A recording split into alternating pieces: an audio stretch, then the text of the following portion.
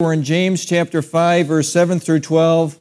Oh, the subject you're all going to love today. Be patient, brethren. Oh, patience. Yes, if you would, stand for reading God's word.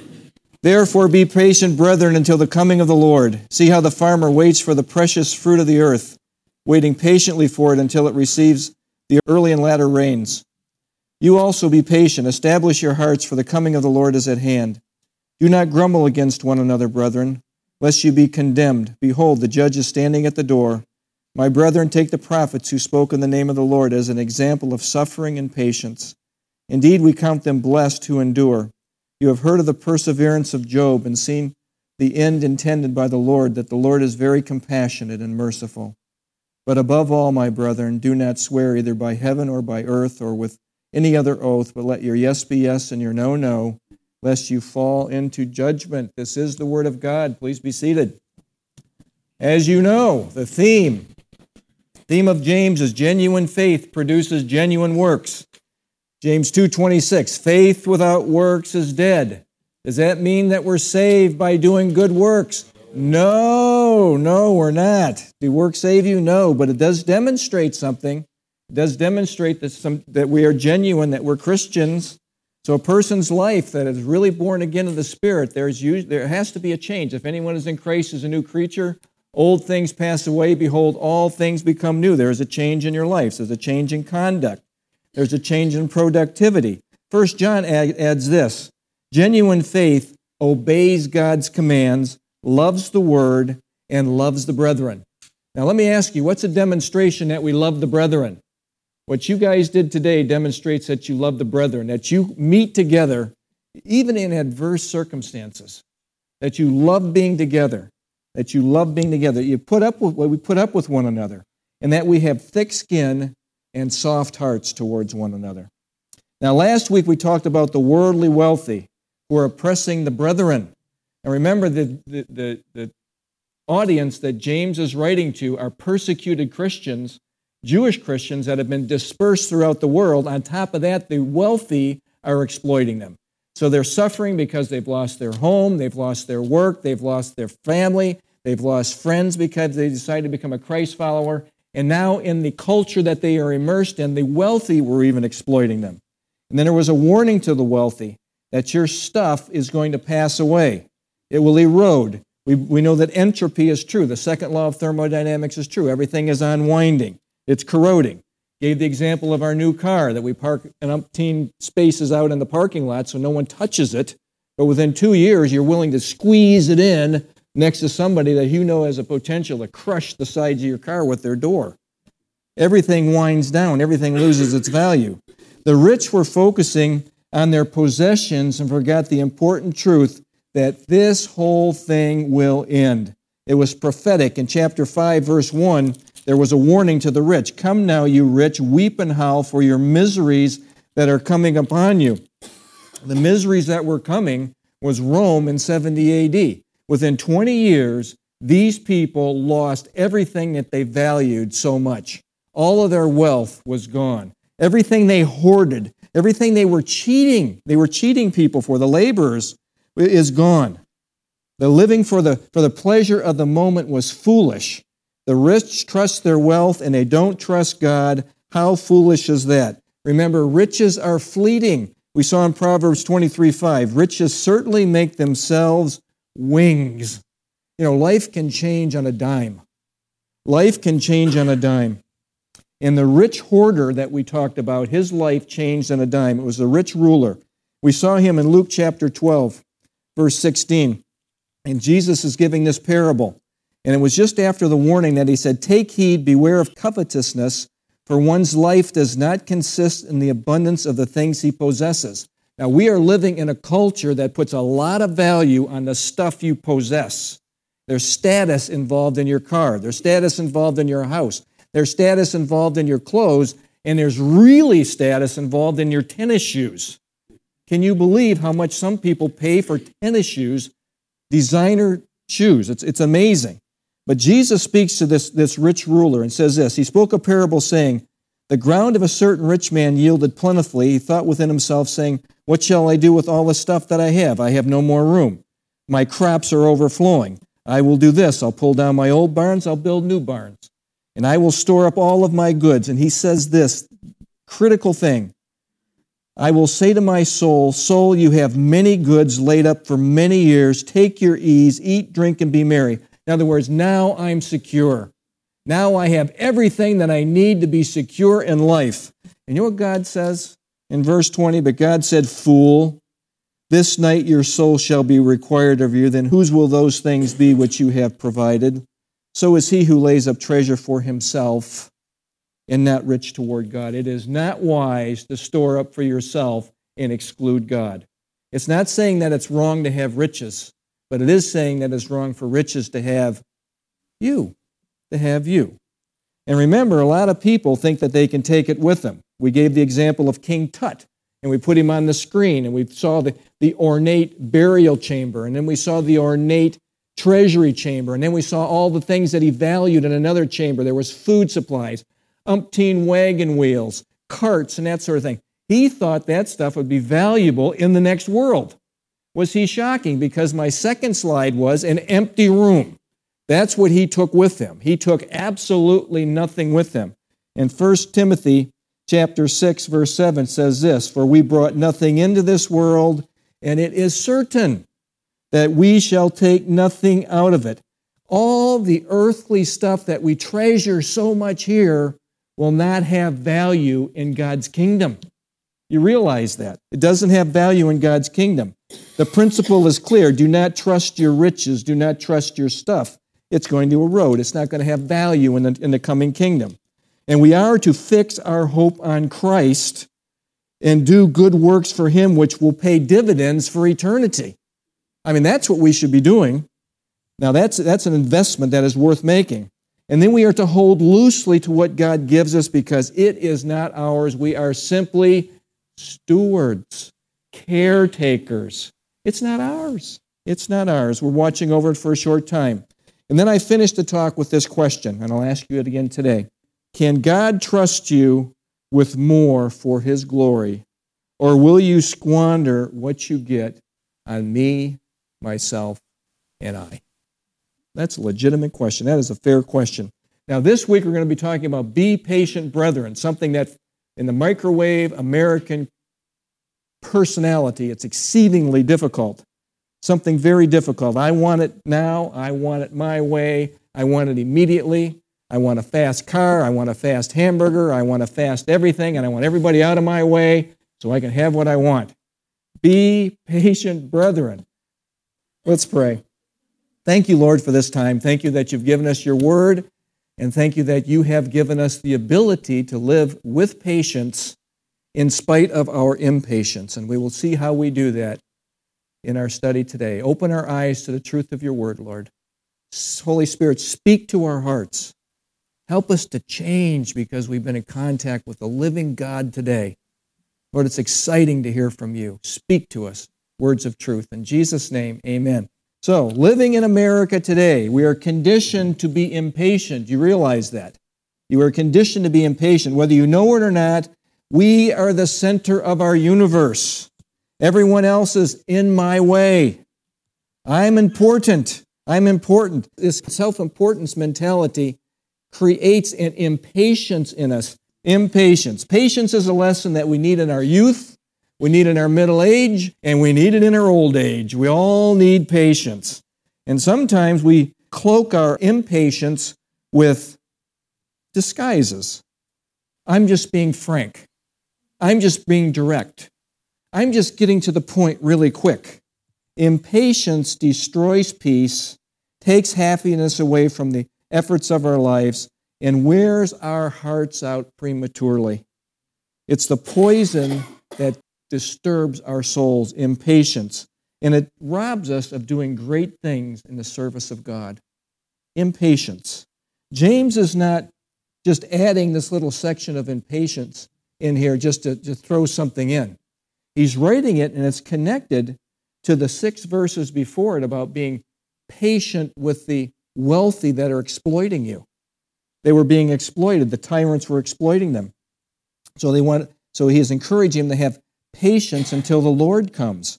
Patience is something that we all need, but is it something that you really want? Or do you want everyone else to have patience with you? For instance, on the freeway, if everyone's having patience with me, what are they going to do? They're going to get right out of my lane and just allow me to go in that left lane. They're never going to go slower than me in the left lane. They're going to just leave me alone because the whole world is about me. Me, myself, and I. I want people to be patient with me, but it's not so easy for me to be patient with others. Patience is an expectation for every believer. Isn't that something? Verse 7 and 8, God expects us to cultivate patience. And I'm going to say this several times. It's not natural. It's supernatural. Verse 7 and 8, therefore be patient. This is a command. Be patient, brethren, and you're patient until when? The coming of the Lord. Through everything you're going through, until the Lord comes for you. See how the farmer waits for the precious fruit of the earth, waiting patiently for it until it receives the early and latter rain. You also be patient. Establish your heart. Stand fast. Have a solid heart, for the coming of the Lord is at hand. Now, it's not automatic. Patience, again, is not automatic. No one is born with patience. In case you think that's not true, look at a baby. How patient are they when it's time to be fed? I want my bottle and I want it now. My diaper needs to be changed, Mom or Dad, and I want it changed now because it's hurting me, okay? How about burping? I just ate, parent. Don't you know what I need to do next? Okay? I need to be burped. They get impatient. Now, impatience is a characteristic of babies and immature Christians. Now, this is like a knife in my heart because you think at some point you're going to be a mature Christian. But when we are impatient, we are demonstrating immaturity. So I would suggest that no matter where you are on the maturity curve, there are regressions back to babydom. Okay? Be patient until the coming of the Lord. In other words, we're to bear up until the Lord comes. And he gives the example of the farmer who has no control of the rain and he has no control of the sun, but he has to trust God to provide for him. Everything is out of our hands. We must trust God. We cannot hurry the plant's growth. We cannot make the plant grow by wishing and hoping and going, grow, plant, grow. I'm going to give you positive thoughts on growing. Doesn't work that way. You must wait. And it's the same thing with life circumstances. Sometimes we just have to wait. And we just have to be patient. We just have to be patient. Patience is not natural. It's the antithesis. It's the opposite of who we are. Patience is the opposite of who we are. I want relief, I want change, and I want it now. The Greek word for patience is this. It's makrothumio, and it means slow to heat up.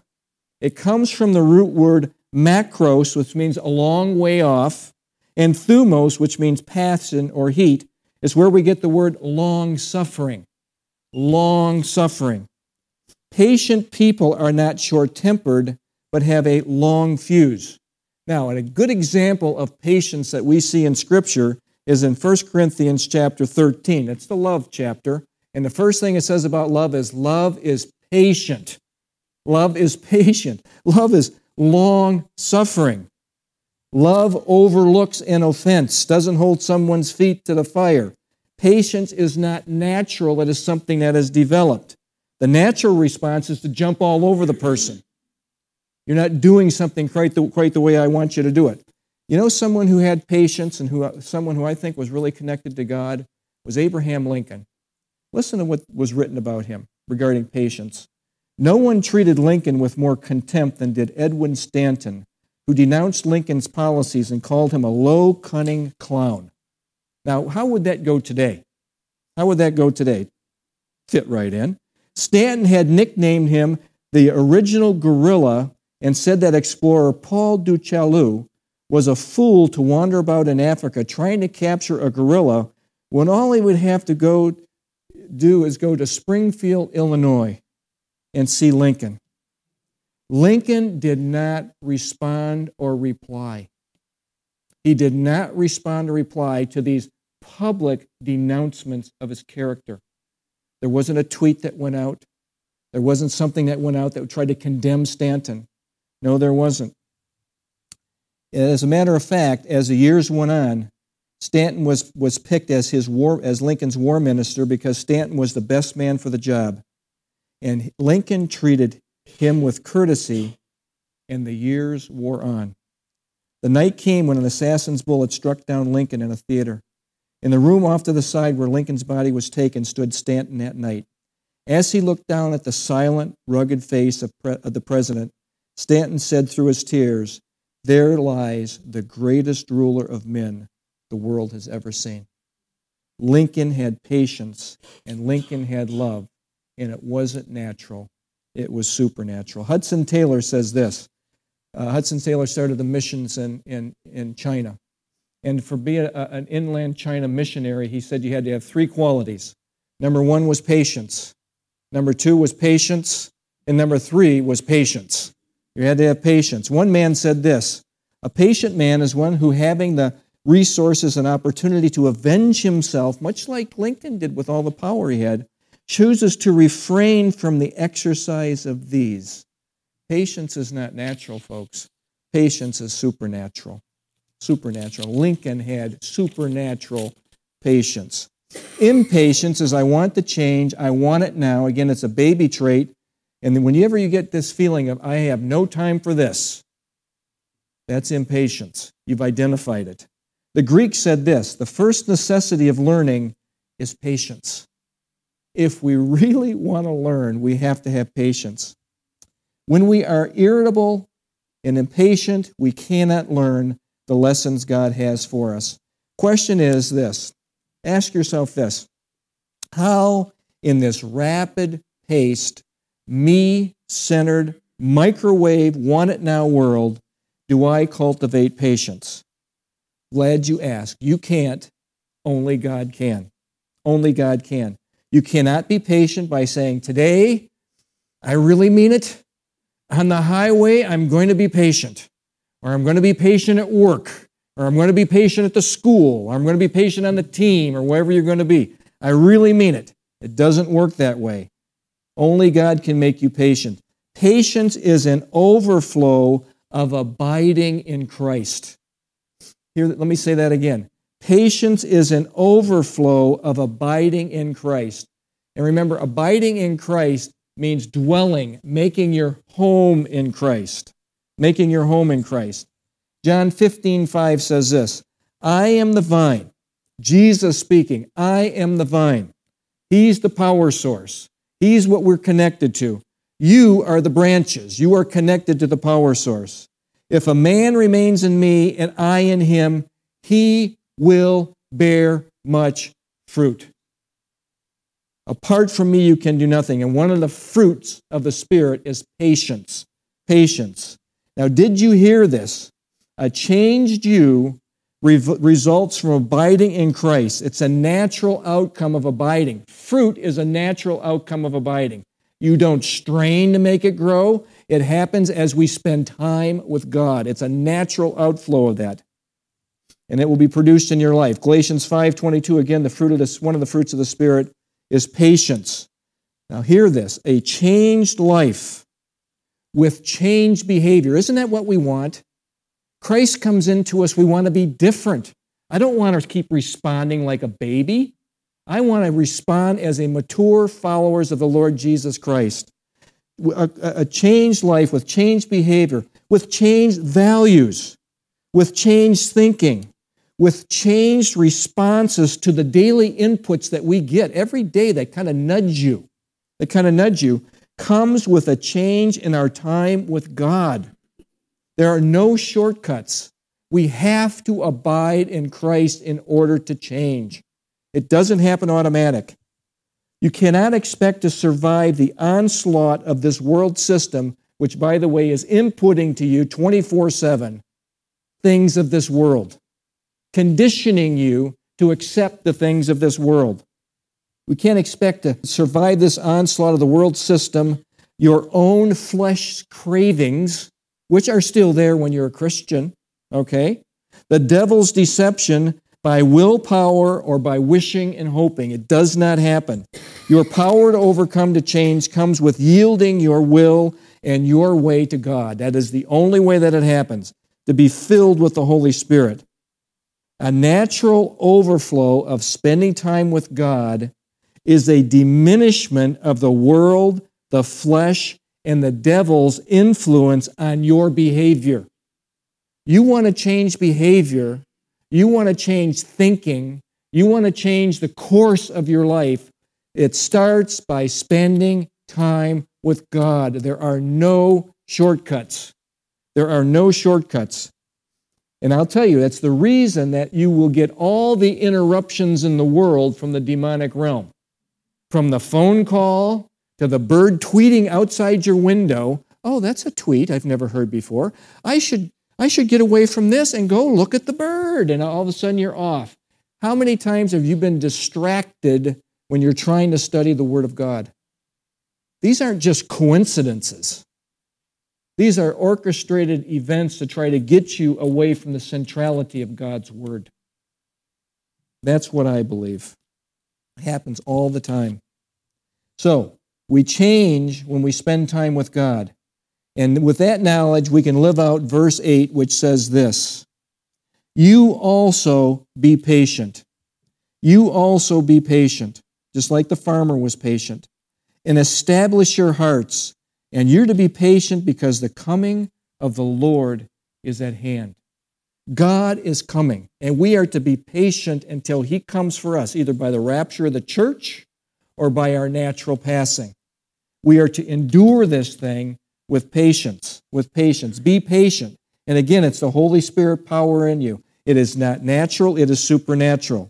And we are to establish our hearts. And what does that mean? To stand fast, to be strong with the Holy Spirit's power. I've given you this verse before. It's 1 Corinthians 6:13. When you're establishing your heart, remember, if you're establishing your heart and you're standing strong in the things of God, then you will not be led around by your feelings or by your urges. We all have feelings and we all have urges that are not appropriate. You do not want to be led by those. Okay? The verse is 1 Corinthians 16:13. It says, watch, stand fast in the faith. And then it says, be brave. And when you look up that word, be brave, it means act like a man. Act like a man. Be strong. Let all that you do be done with love. We hold fast when we abide in Christ. When we abide in Christ. Our greatest motivator for change, folks, is that the Lord is coming. The Lord is coming soon. Maranatha, the Lord is coming soon, and He will rescue us from this plight called earth. But while we are here, we're to watch, stand fast in the faith, be brave, be strong, be a committed follower of Christ, spend time with Him. Everything is ending that we know. Jesus really is coming back. All things will be made right. You know, when I was in Vietnam, we had a tour of duty. A tour of duty. It was 1 year. And all you had to do was make it to the next day, the next day, the next day. This is our tour. You just have to make it to the next day, to the next moment, the next challenge, because your tour will end. Your tour will end. Be patient. Be patient. The great impetus for us to be patient is that Jesus is coming for us, and everything will one day be made right. That's the truth. Verse 9 through 11. Living here is not easy. There's many challenges. We would agree with that. There's a whole flurry of disappointments that we have to live through. There's suffering that we have to live through. But God expects us to be patient in suffering, the struggles of life, and the disappointments of life. That is a mark of a Christ follower. Patient through the stuff of life. Verses 9 through 11. Do not grumble. Anybody have a problem with grumbling? That ever happened to you? Against one another, brethren, lest you be condemned. Behold, the judge is standing at the door. My brethren, take the prophets who spoke in the name of the Lord as an example of suffering and patience. And we'll look at those. Indeed, we count them blessed who endure. You have heard of the perseverance of Job and seen the end intended by the Lord, that the Lord is very compassionate and merciful. Look, if you don't get anything from this talk today, remember this. The Lord is very compassionate and merciful. He knows that we are flesh. He knows how we are made. He knows that we are subject to stumble. He knows that who we are, how pitifully weak we are. But He also knows how strong we can be if we will be connected with Him, and how we can be an overcomer with the challenges that come into our life. When suffering, and this hits everybody, this hits every house, this hits every person individually, this hits everybody. This is a universal plight of earth. Remember that God is with you through it all, and He will never, Hebrews 13:5 says, He will never leave you nor forsake you. Keep that in the front of your mind when the disappointment comes, when the suffering comes, when the persecution comes, when the struggle comes. And then do not grumble against one another, brethren. Grumble means to hold a grudge, to groan, or to sigh. Holding a grudge is a prelude to bitterness and condemnation, judging.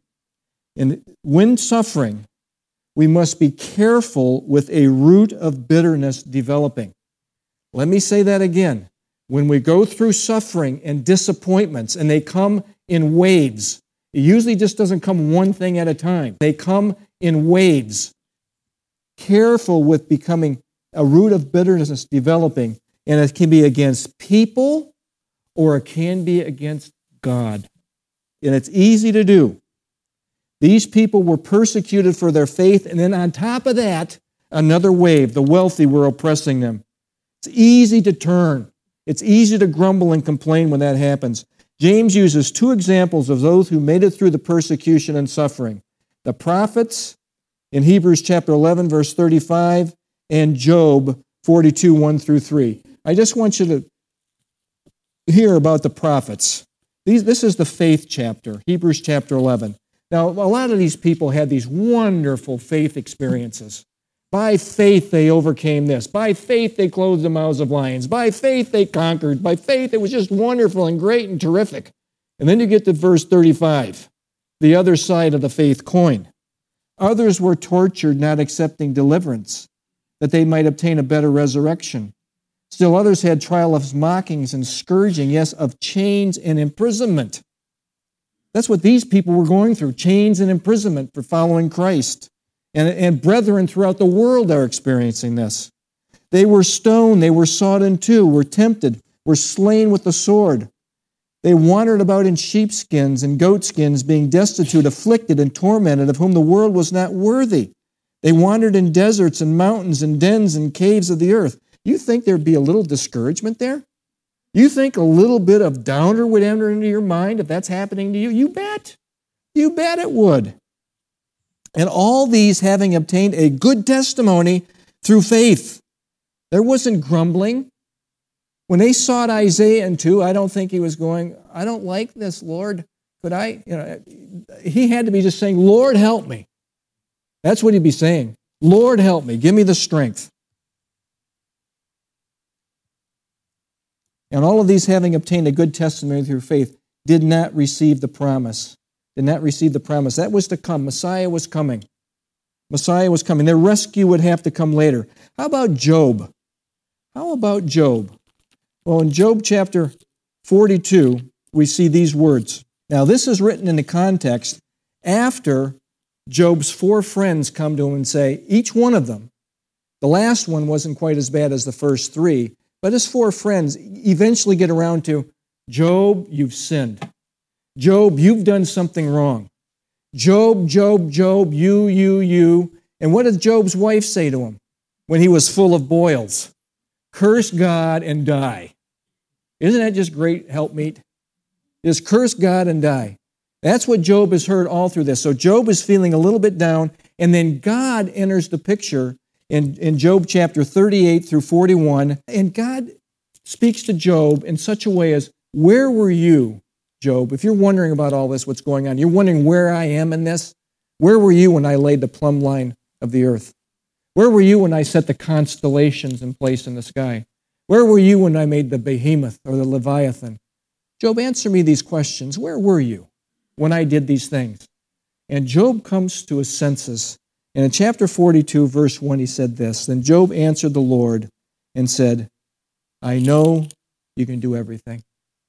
See, in your suffering, you must reach a point where you realize, God, I don't understand, but I know you can do anything, everything.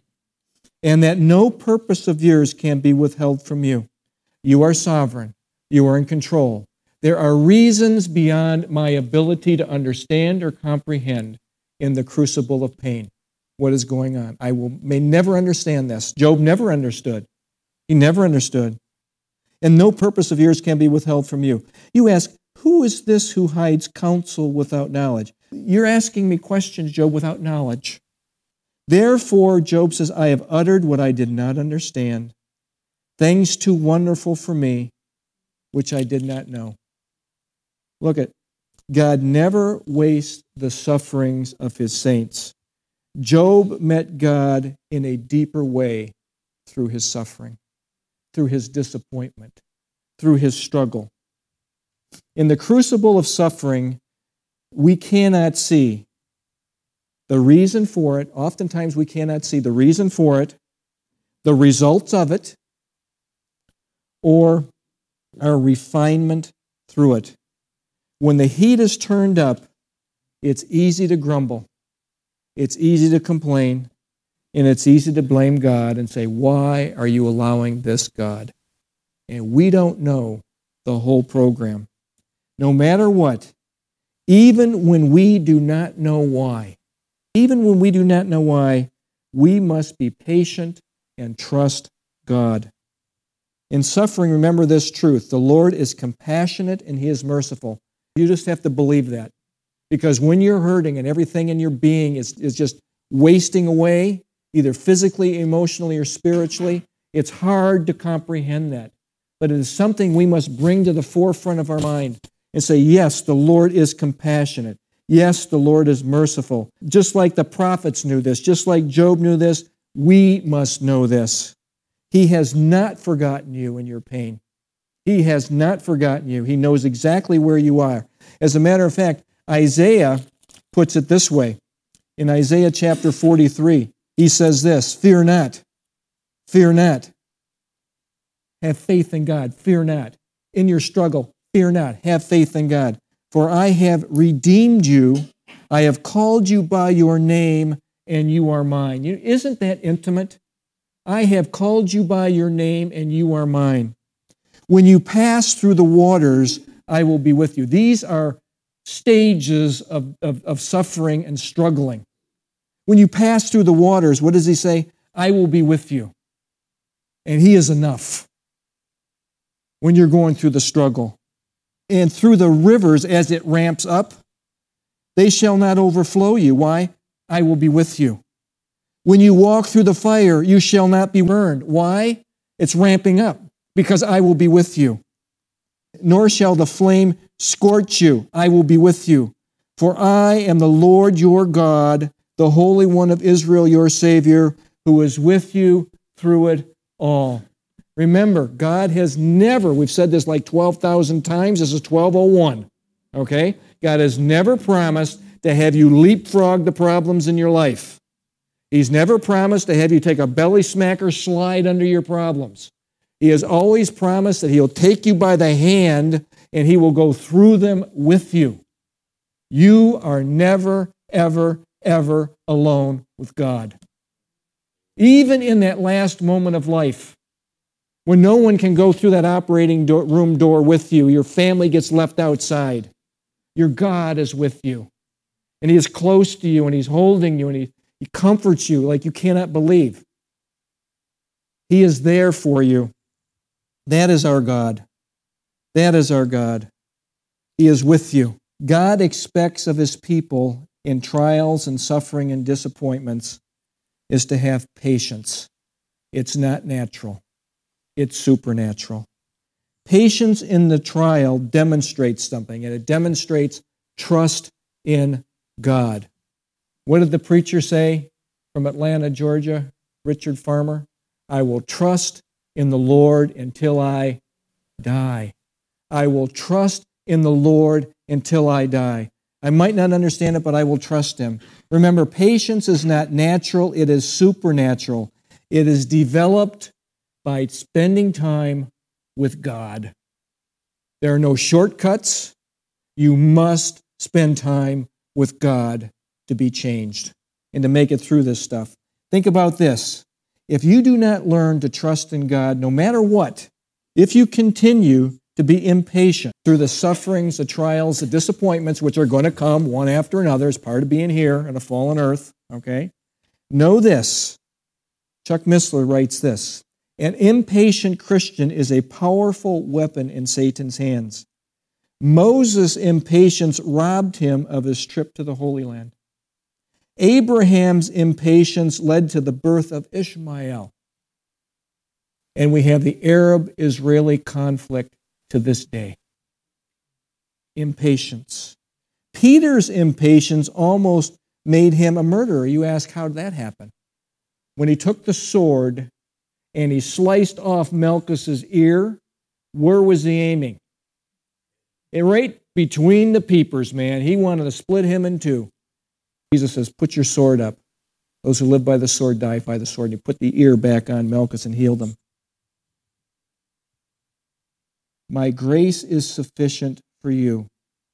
For everyone in the crucible of pain, my grace is sufficient for you. You are not a robot caught in the jaws of fate. You are a loved child of God, part of a profound and wonderful plan. We must trust Him, no matter what. Finally, verse 12. He says something interesting. In suffering and pain, there's a tendency to bargain with God. Anybody ever done this? Oh, Lord, take this flu from me. Just 2 days ago. Oh, Lord, take it from me. I swear I'll never, sure. Yeah, no bargaining, no bargaining. It's foolishness. But notice what he says here. During suffering, God expects us to be patient and not swear. Not swear. That means swear oaths or bargain, okay? Now, verse 12. But above all, now isn't that something? But above all, don't do this. My brethren, do not swear either by heaven or by earth or with any other oath, but let your yes be yes and your no, no, lest you fall into judgment. Lest you fall into judgment. So, what is an oath? What is an oath? What is swearing? What is bargaining? It's to say something sacred to support what you should say. What you say you will do. Oh Lord, I swear I will do this. If you do that, you cannot bargain with God in that way. It's hypocrisy. It's foolishness. In the midst of suffering, it's easy to make an oath that we cannot keep. I swear, Lord, if you do this, I'll do that, and I'll fail miserably. How many times do we break our oaths to God? The Christian life is anchored in truth, not an oath. An oath is not necessary. Matthew 5:37, but let your yes be yes and your no be no, for whatever is more than these is from the evil one. No false oaths. And when it actually says here, lest you fall into judgment, that word is actually hypocrisy. Unless you're a hypocrite, a mask wearer, saying one thing and then doing another. God knows that we can't keep our promises like that. He knows that we can't. We want to. If you do make an oath, there are times in Scripture where it says it's okay to make an oath. You better keep your oath. That is a very serious thing with God. But so many people trivialize it. That's the warning here, is trivializing your oath, acting as a hypocrite. No false oaths, just plain truth, especially in the crucible of suffering. Trust God no matter what. Now, in conclusion, with everything that life throws at you, be patient, brethren. And remember, it comes in waves. It's just one thing after another. And when you feel like you're at your weakest point, isn't that when another one just slaps you right between the peepers? Here comes another one, just like the other one. You go, oh no. Be patient, brethren. Just a review. God expects believers to cultivate patience. Remember, it's not natural. It has to be cultivated. How? Patience is an overflow of time with God.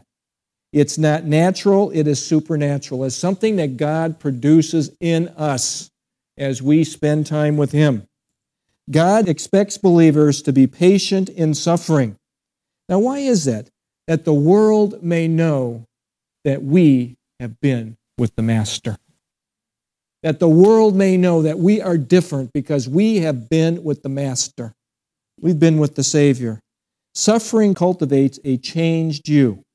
And again, it's not natural, it's supernatural. And finally, God expects believers to be patient in suffering and not resort to making oaths. No deal making. No, I will do this, Lord, if you do that. You cannot make a deal with God. All we can do is submit to Him and ask Him to help us.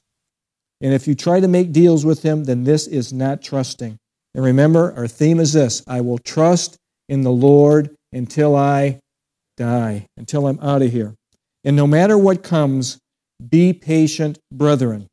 It's not natural, it's supernatural. It's a miracle of God in our lives as we spend time with Him. Let's pray. Our Father, we thank You for this time to study Your Word. Thank You, Holy Spirit, that You're teaching us to be patient. We are very impatient people. We have been raised in an America that wants it their way now. We want a hamburger our way now. We want the road being free for us to travel on our way now. We want our families to just treat us as kings and have our way now. And Lord, we're like babies. Thank You that You're teaching us that through the crucible of suffering and disappointment and struggles, that we can be different, that we can respond with patience, long-suffering, slow to heat up, trusting You until You come back for us. That's what we want to be, Lord. People of the book, people filled with Your Spirit, people that can be overcomers because we spend time with our God. And may that witness be a witness to the world around us what it means to be a true Christ follower. May we respond differently because the Lord Jesus Christ reigns supreme in our hearts. Thank You for this time. Lord, I freely admit that I am not a patient man, and that is something that You are continually working on me. And Lord, I yield to that process. I want to be more and more like Jesus and less like Rick. Thank You for this time that You've given us to study the precious Word of God. In Jesus' name, amen.